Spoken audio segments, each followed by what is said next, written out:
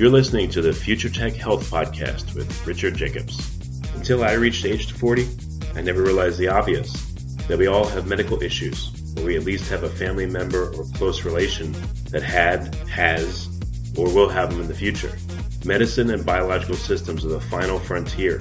Until we've conquered death, figured out how life began, cured cancer, and understood our purpose in the universe, there's a heck of a lot to talk about when it comes to our health. Future Tech Health means I'll be covering futuristic topics that are actually already in clinical trials, or even starting to appear on shelves or by prescription, or available for your own use. We dive deep into stem cells, CRISPR-Cas9, the science of sleep, epigenetics, medical testing, cancer, ketogenic diets, stem cells, aging, regenerative medicine, and more. My goal for you, the listener, is to learn from these podcasts. You may very well learn something that may change the course of your life for the better, steer you towards a new career, or give you insight into addressing a serious medical problem. Remember, however, this podcast and its content is informational in nature only. No medical, tax, legal, financial, or psychological advice is being given. If you enjoy the podcast, please listen, subscribe, like, and share it with friends. Thank you. Hello, this is Richard Jacobs with the Future Tech and Future Tech Health podcast. I have Dr. Kenneth Witwer. He's an associate professor of molecular and comparative pathobiology and neurology at Johns Hopkins University School of Medicine. His research focuses on extracellular vesicles, sometimes called exosomes, RNA-mediated regulation, biomarker discovery, and therapeutic modulation of innate and intrinsic defenses. So, Dr. Witwer, aka Ken, thanks for coming. How are you doing? I'm doing fine, thanks. Glad to be here. Yeah, if you don't mind, exosomes are a very exciting topic to me, or extracellular vesicles. I wanted to ask you some questions about that, if that's okay.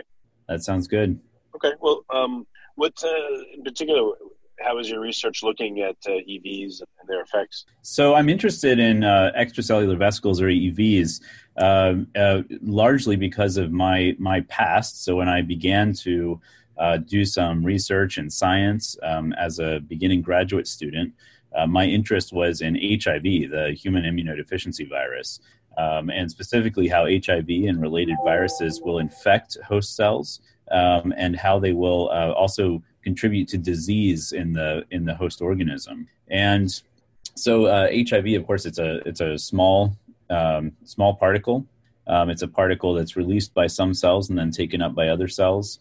And it's a particle that is delimited by a biological membrane. So just like all of our cells, the virus itself, which is made by our cells and could be seen as even a part of the cell, something that is released by the cell, is going to contain this biological membrane that determines its ability to infect other cells. And in this sense, the HIV virion, that is the infectious particle of HIV, is itself an EV. It's an EV because it has the lipid bilayer membrane, so this membrane from the host cell, and it's an EV in that it contains materials from the host cell. It also contains materials that the virus is contributing. But I find that the extracellular vesicle, one of the best ways to describe how extracellular vesicles work is to invoke the example of an infectious virus, because the virus has a particular set of cells that it will infect, and it has specific effects that it exerts on the recipient cell. So that's what. Right, so this is super interesting. When a virus first infects a cell, does it have a lipid bilayer, or is it different? I thought it just had like a protein coat, and the exosomes that it, I guess, forces the cell to put out, are they very different than the original virus that infected that cell? Yeah, that's a good question. So, of course, we have a very wide range of viruses that can infect cells. Some of them, indeed, just have a protein coat. So we could speak of enveloped. Those are the viruses that would have that membrane, and then non-enveloped viruses. So the enveloped viruses, the way that they would get into a cell is by actually fusing. So the two membranes, so if you think of like two big soap bubbles that if you push them together, they might eventually fuse so that their membranes become one. And this is what happens with HIV. and with related enveloped viruses, they actually fuse their membranes with the recipient cell and then insert a payload, if you will, of infectious material that can then sort of take over the recipient cell. So you also asked about the EVs that might be produced by an infectious cell. And this too is an important question because once a cell is infected, it does to some extent the bidding of the virus that has infected it. So for HIV, for example, you would get production of the genomic RNA, so that's the genome of HIV, and you would also have production of proteins that are important for the HIV virus life cycle. So together, these proteins and RNAs would be packaged into virions, the infectious virus. But in addition to those virions, the cells can also make a broad range of extracellular vesicles that would contain everything from 0 components of the virus to many components of the virus, while still stopping short of having the full complement of viral components that would be necessary to infect another cell. So in that sense, you have a very broad range of particles that can be produced by the infected cell. But wouldn't that mean that the cell is either intentionally or unintentionally broadcasting the fact that help? I've been attacked by a virus. Come kill me or come stop this thing. If it gave off EVs with incomplete, viral components that rendered them ineffective, wouldn't that be an alert again to the immune system of the host? That's right. So you could have communication of this infected status using the EVs that that the cell would produce. Now, HIV has an interesting aspect to its life cycle in that it can become latent. So the latent virus, the way that we think about a cell that is latently infected is that, the genome is there, the viral genome is there, but it's not doing very much. So it's not producing these proteins that are necessary for, generating an infectious virus. Now, why would a virus want to do that? Because you would think that there would be an urge to, or a tendency to replicate. And in fact, that is what a lot of viruses do. But HIV and I think related viruses are really going for the long game, where they would like to infect cells and ultimately become part of the host. So if a retrovirus can get itself into the germline of the host, then it has the opportunity to be in every cell of the progeny, that is to say, the next generation of that organism. And so even though it might not now be replicating anymore, it will persist. It will persist for generations. And in fact, if you look at our genomes, you will find that there are many, many retroelements.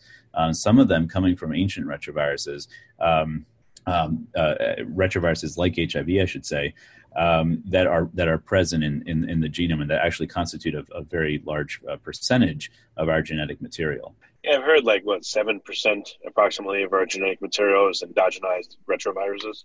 Yeah, and so these retroviruses, what are they doing now? So you can find some organisms where you do have endogenous retroviruses, we call them. These are the retroviruses that are transmitted through the germline that can have the potential for replication. We don't think that the human retroviruses can do this now, the endogenous retroviruses. However, we do know that there can be expression of some of these viral components, so viral proteins.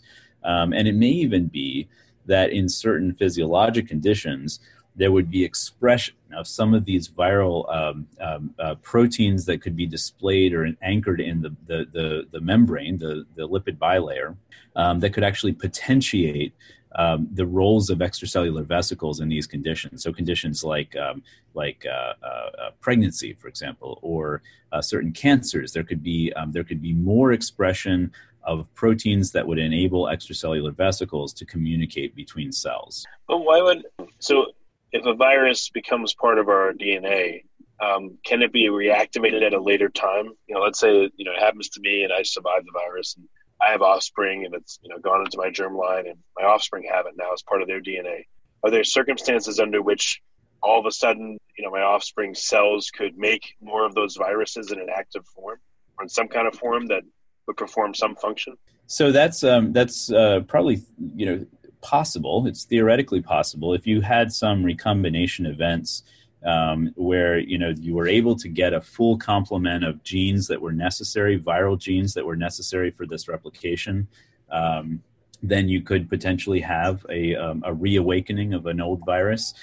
Or another possibility would be an infection with a new virus that might complement some of the activities of the older viruses. So these are things that are that are theoretically possible, but we don't have examples of them happening in humans to date.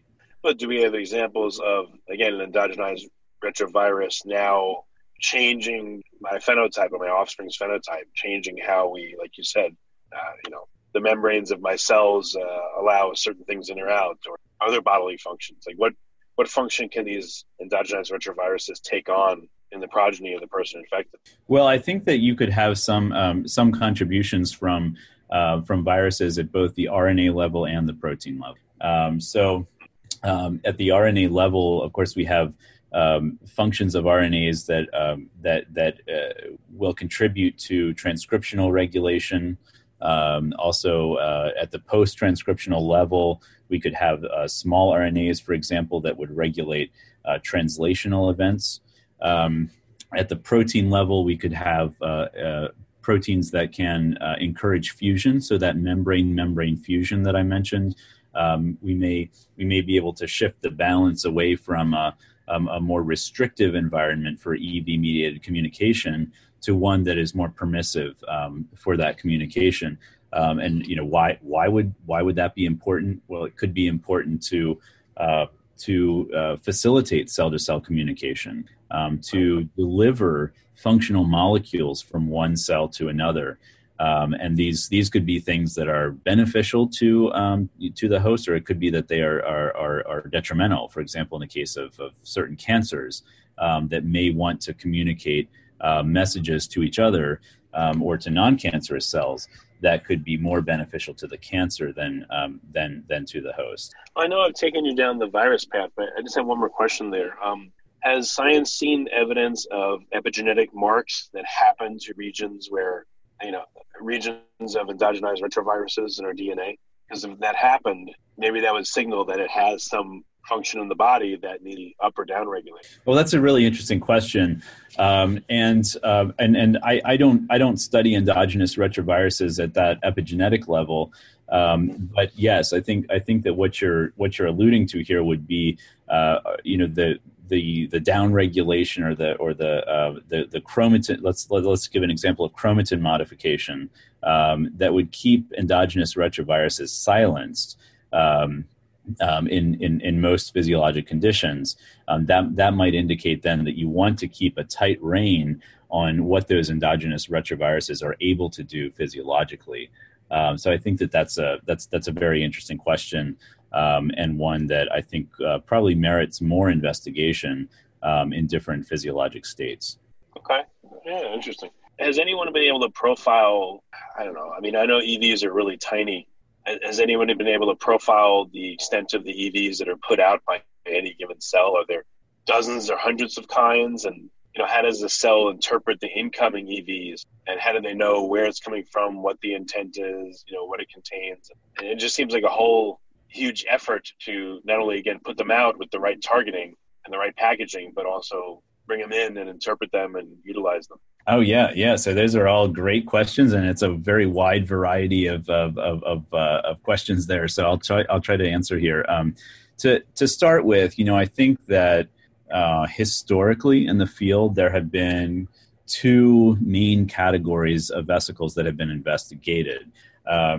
So if you go back to the 30s, 40s, 50s of the last century, when electron microscopy really came into the forefront and people were able to look at tissues and at particles that were coming from biofluids, and they were able to say, wow, this is what a virus looks like. And here's this other thing. I mean, or maybe it's the same thing. Maybe it's a virus. Maybe it's something else.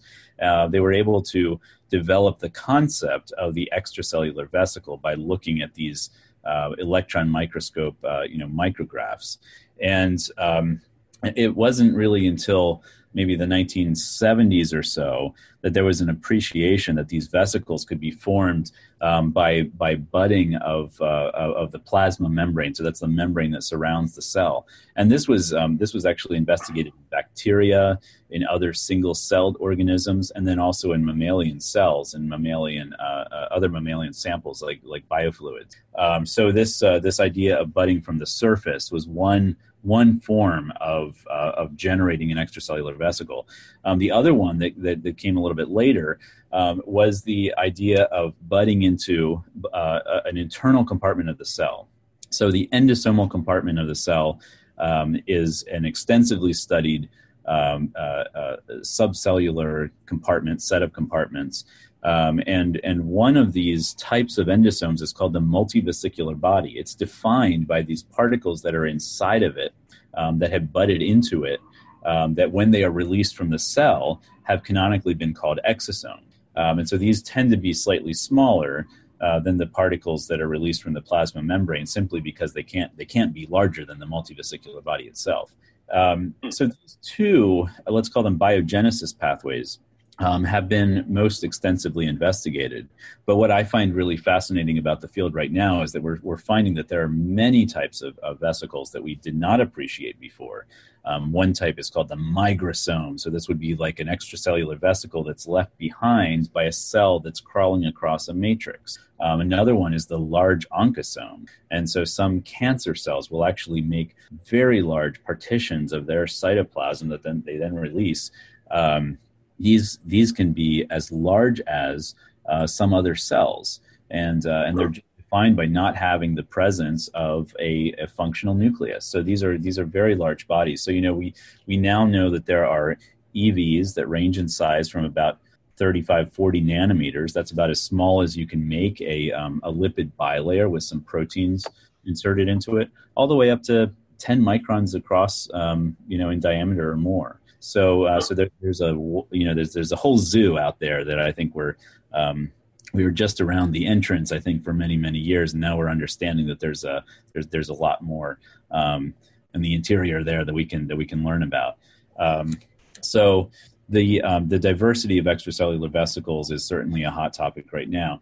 You asked about the recognition of extracellular vesicles by cells, so by recipient cells, and this is another area that I think is very important for the field, because we would like to develop extracellular vesicles as therapies.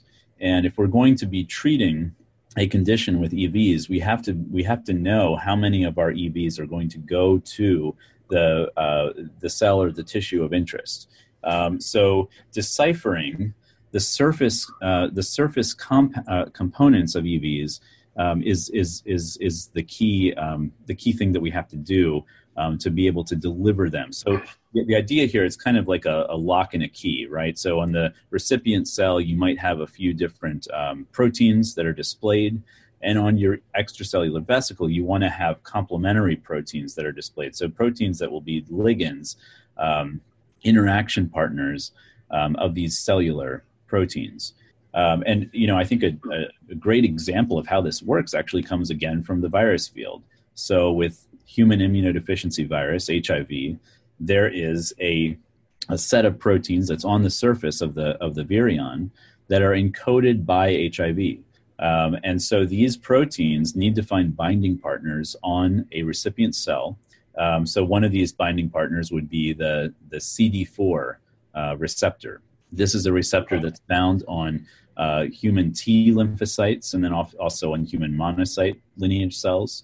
But there can't just be that one receptor. You also have to have a partner on the recipient cell. And there are several of these that have been documented in HIV research. So when the virus, its proteins, can interact with those partner proteins on the recipient cell, only then will you have a close interaction of the virus with the cell to the point that you can achieve membrane fusion. So a big part of what we as EV researchers are trying to do today is to identify those combinations that allow EVs to communicate with the recipient cell and potentially be taken up by that cell. What about an experiment whereby, let's say, you culture liver cells and harvest the exosomes that they produce, and then put a whole bunch of those exosomes into a culture of, I don't know, pancreas cells, and see if that induces the pancreas cells, let's say, uptake them, and see if that induces them to produce different exosomes than they were producing before.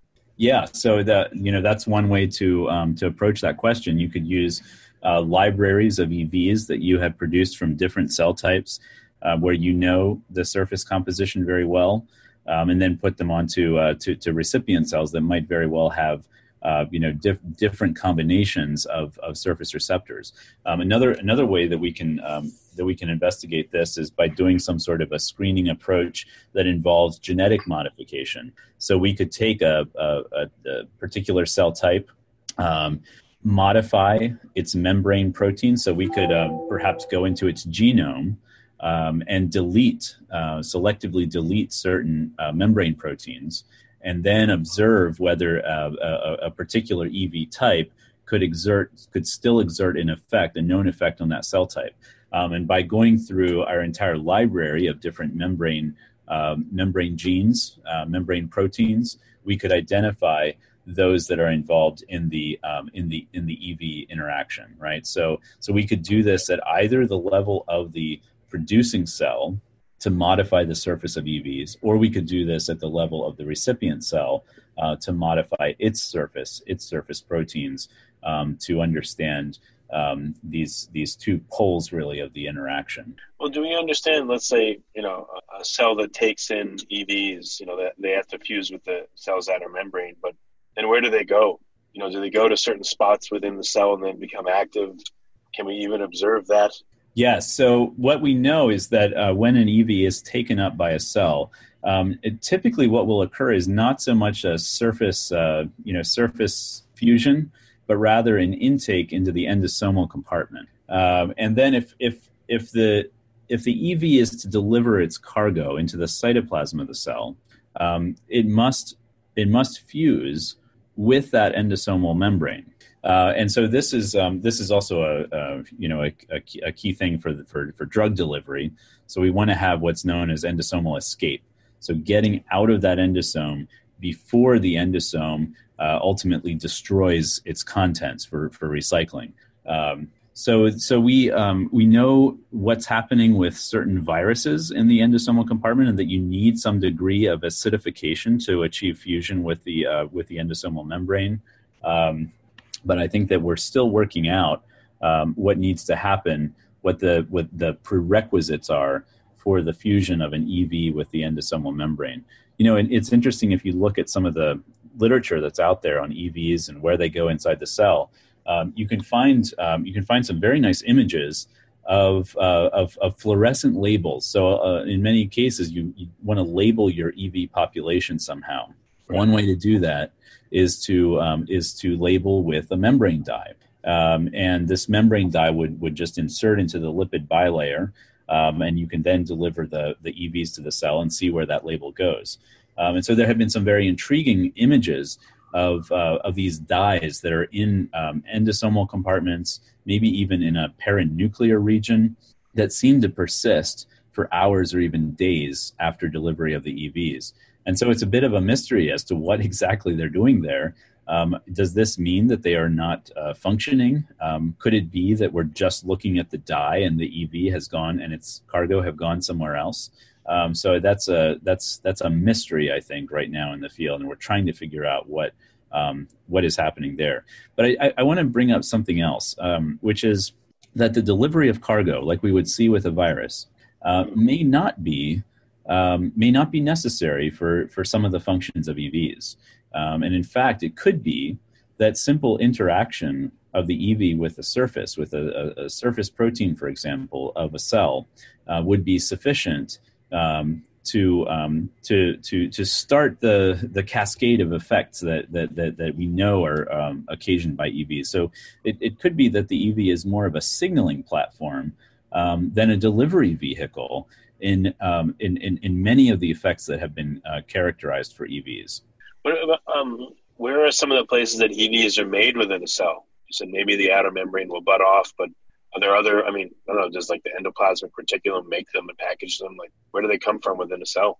Well, the classical endosomal budding, so the inward budding into the endosome, I think is probably the most studied. But certainly, I think that we know now that there are some EV populations that will have that will contain endosomal markers, Golgi markers, nuclear markers. Just because we found some of those deeper cellular markers does not necessarily mean that our results are wrong. It could be that there very well are contributions of these compartments to EV contents. So whether the membranes from these different compartments are actually giving rise to EVs, or whether there is just communication of some of those, or I should say conveyance of some of those contents into the EVs, I think remains to be seen. And I don't know if this is accurate or not. I don't know how much the various constituents of, like, let's say, the human body communicate with each other. But, let's say I'm a liver cell. I'm making my own EVs, whatever, but I'm also, again, taking in EVs from other liver cells, other organs, maybe outside, viruses, et cetera. Like, I would think I would have to have an interpretation system that would help me differentiate, okay, this is, one of my own, another liver cell that has sent me an EV, or this is maybe from the pancreas, or this is from the brain, or this is from, a virus, and interpret and know what to do with these things somehow. Yeah, so you have all these different messages that you're being bathed in, right, as a cell. Right. And so you have to be able to sort those messages, because they can have very, very different results.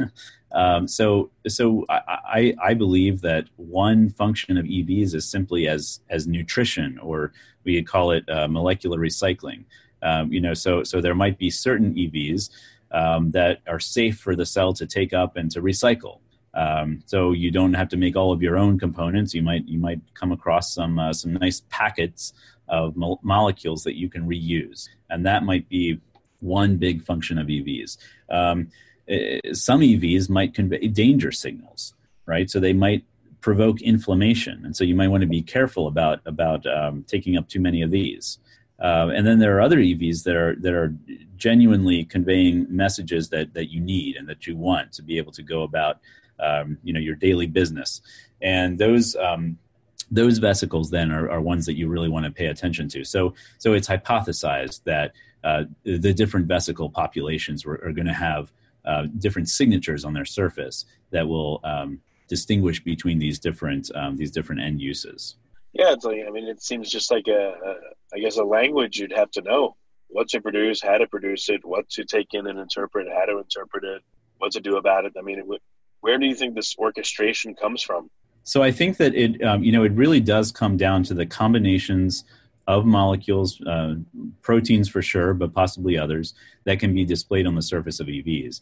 And this does lead us to a very big challenge in the EV field right now, and that is to be able to do single vesicle profiling, phenotyping we call it, deciphering what those combinations are on the EV surface. And this is actually not a trivial thing. So if we look back to the 1970s, where immunology was back then, there had been a technology that was developed and was first being used in the 1970s to understand immunology. And this was called flow cytometry, right? So this is a technology where you could look at different proteins that were on the surface of a cell and try to understand which molecules were on different cells. Today, some of us are using a modification of flow cytometry to look at small particles. We're using various technologies actually to try to do this single particle profiling. And the idea here is to maybe take 4 or 5 markers, or 2 or 3, and understand what combinations of those are on different vesicle populations by examining vesicles at the single particle level. So I think that we've made a lot of progress just in the last 5 years in being able to do this. And as we move forward and as this technology becomes more sensitive, we're going to really be able to understand more about the true diversity of the extracellular vesicle population. Much like immunology has developed over the last few decades as a result, that pioneering work with flow cytometry, where now we understand that there are many different subsets of our immune cells that previously we could not define. But now, because we're able to look at the single cell level, we know that these different types exist. And so, the challenge is just the physics. It's the sizes that we're talking about. So if a cell is if we look at what we can see in terms of a single cell, the average extracellular vesicle might be just a millionth of the volume of that cell, or even smaller. So we need very sensitive techniques to be able to achieve this goal of single vesicle characterization. In terms of EV therapy, are there any therapies in use right now, or ones that are close to, going to the clinical trial level? Well, interestingly, there was an EV therapy that was introduced back in the 1980s.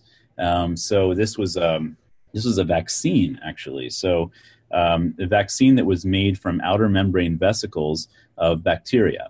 And as we look back at this history, there have actually been multiple vaccines now that have come out that have been made from bacterial EVs.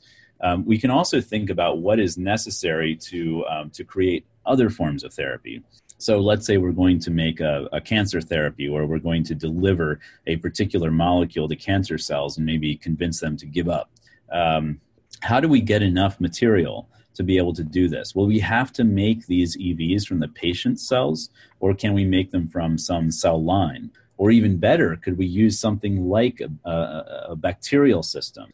Some people are using vesicles from different natural sources, like different foods.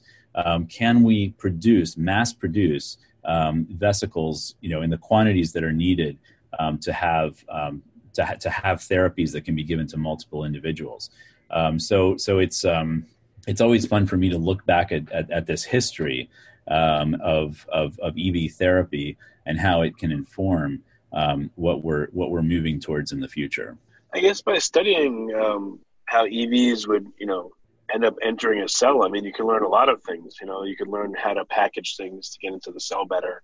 And to interesting. So what's I don't know, any particulars right now in the research that are anything like super interesting that you're finding? Not that everything we talked about so far isn't super interesting. Anything in particular you're seeing that's really piquing your curiosity? I think one thing that we that we haven't touched on yet is how we can use vesicles in diagnosis and prognosis in medicine. So this concept of a surface profile, this lock and key kind of concept. It's not just about delivery, it's not just about therapeutics, but it's also about tracing the vesicle back to its origin. So in the blood, there's I think you can find a lot of interest in the news about blood tests that people have developed for different cancers, for Alzheimer's disease, and so on. But is there some way that we could develop a very broad screening test for different conditions, different disorders, using extracellular vesicles? And I think the answer to that is yes. I think that we have a lot of opportunities now to use extracellular vesicles to understand the health of a particular cell type or a particular tissue. So to give an example here, my lab does a lot of work on central nervous system diseases, neurodegenerative diseases, starting with the HIV-associated neurocognitive disorders. And we find that other neurodegenerative diseases like Alzheimer's, Parkinson's disease have some commonalities. Is there some way that we could identify a population of extracellular vesicles that have come from the brain that will tell us about the health of neurons and other cells in the brain that are affected by these diseases? I think what we need to be able to do that are markers that are specific for the cells of interest. And so to some extent, we know some of these markers today. And then methods that will allow us to capture the extracellular vesicles that display those signatures from, let's say, a blood sample or a saliva sample. and then allow us to really assess what's going on in the affected tissue. So this is an area where I see a lot of work going on right now. We see a lot of different technological platforms where engineers, chemists are working together with the biologists to try to really push the envelope of what's possible. And I expect that there will be some very interesting developments here in the next few years. Has anyone tried to characterize what the outer membrane of all the cell types, like in the human body, look like? What proteins they have, what surface structures? Yeah, so I think there's a wealth of proteomics information that's out there that we can use to help inform our biomarker searches.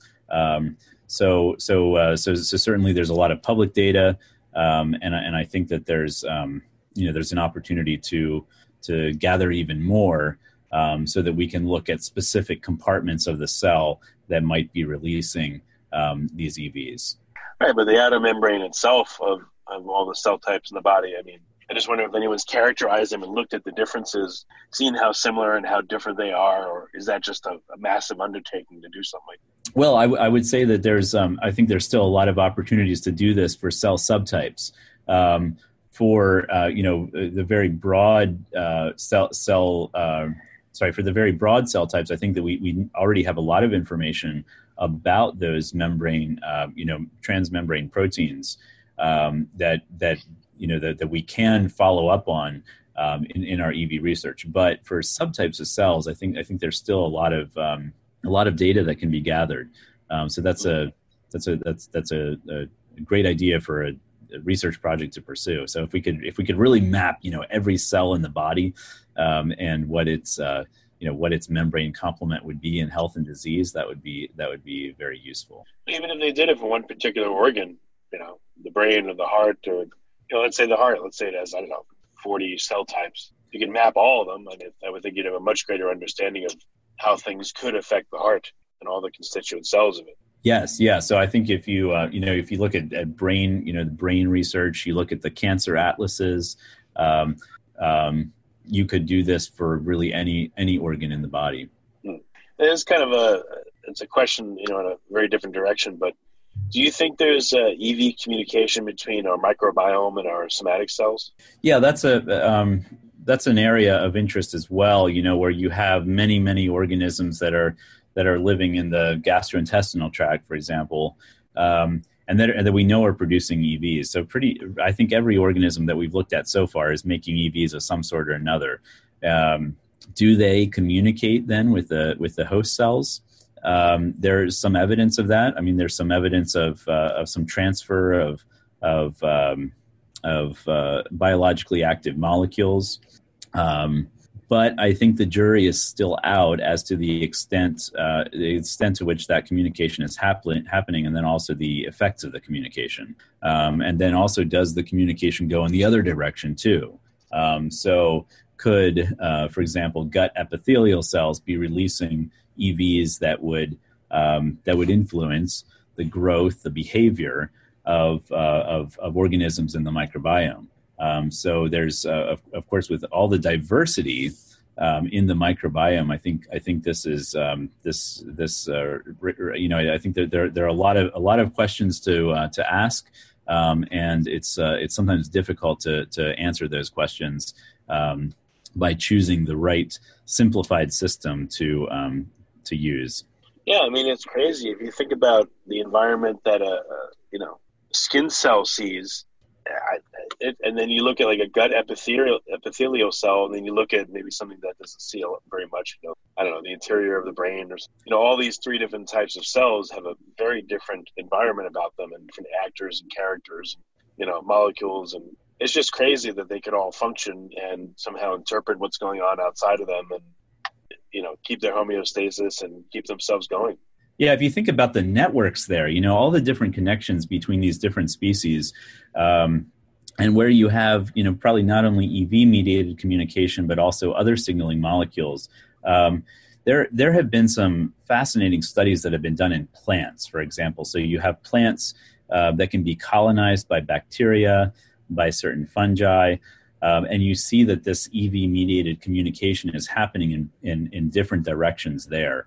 So there's just a wealth of opportunities now to understand how EVs are contributing to the environmental interactions of different species. I think it's a really fascinating time to be doing research in this area. Yeah. Well, what do you think is ahead for you in the next few years? Any big discoveries that you feel like you're getting close to making? Well, I think one of the things that we would like to do is to come up with better delivery methods for extracellular vesicles to get them into the brain. So this is one thing that we are working on, and I know many others are working on that too.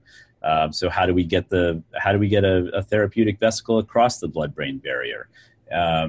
That's one thing that I would like to get some good answers to in the next few years.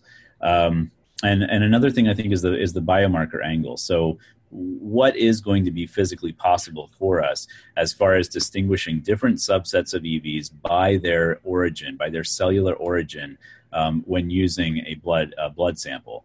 How much blood are we going to need to be able to achieve a good diagnostic test for a particular condition?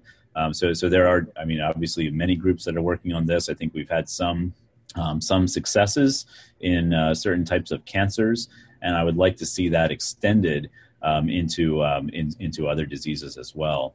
And then I think for my lab in particular, we would like to come up with ways of either suppressing HIV production or stimulating HIV production so that the immune system can kill off the HIV-infected cells using extracellular vesicles as a means of delivering certain molecules. So I guess these are the areas that I hope to contribute to in the next few years. What would be interesting is if you looked at the EV communication surrounding apoptosis, and you could stimulate that in a population of cells with the right EVs. Those cells must be giving off something, letting know in the surrounding tissues they're going to do that. But first, the surrounding tissues must be telling the cell somehow, probably with EVs, hey, it's time to commit Harry Carey there. Yeah. So, I think that whether you're,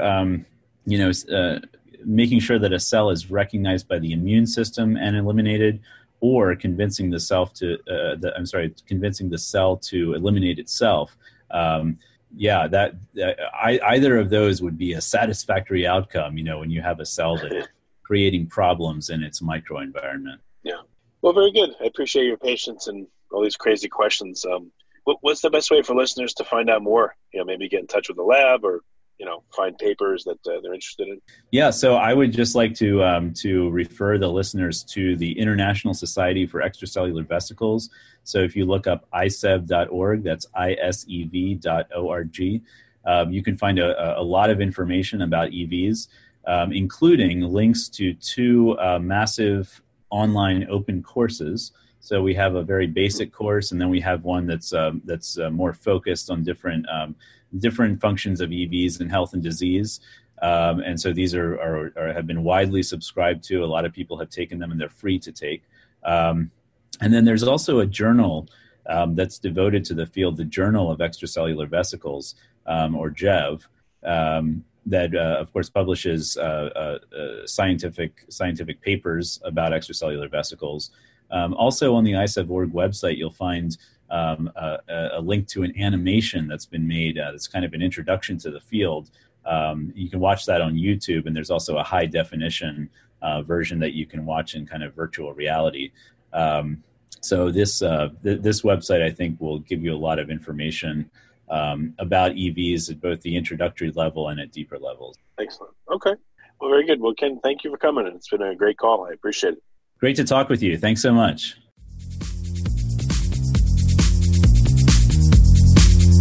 You're listening to the Future Tech Health Podcast with Richard Jacobs. Until I reached age 40, I never realized the obvious, that we all have medical issues, or we at least have a family member or close relation that has, or will have them in the future. Medicine and biological systems are the final frontier. Until we've conquered death, figured out how life began, cured cancer, and understood our purpose in the universe, there's a heck of a lot to talk about when it comes to our health.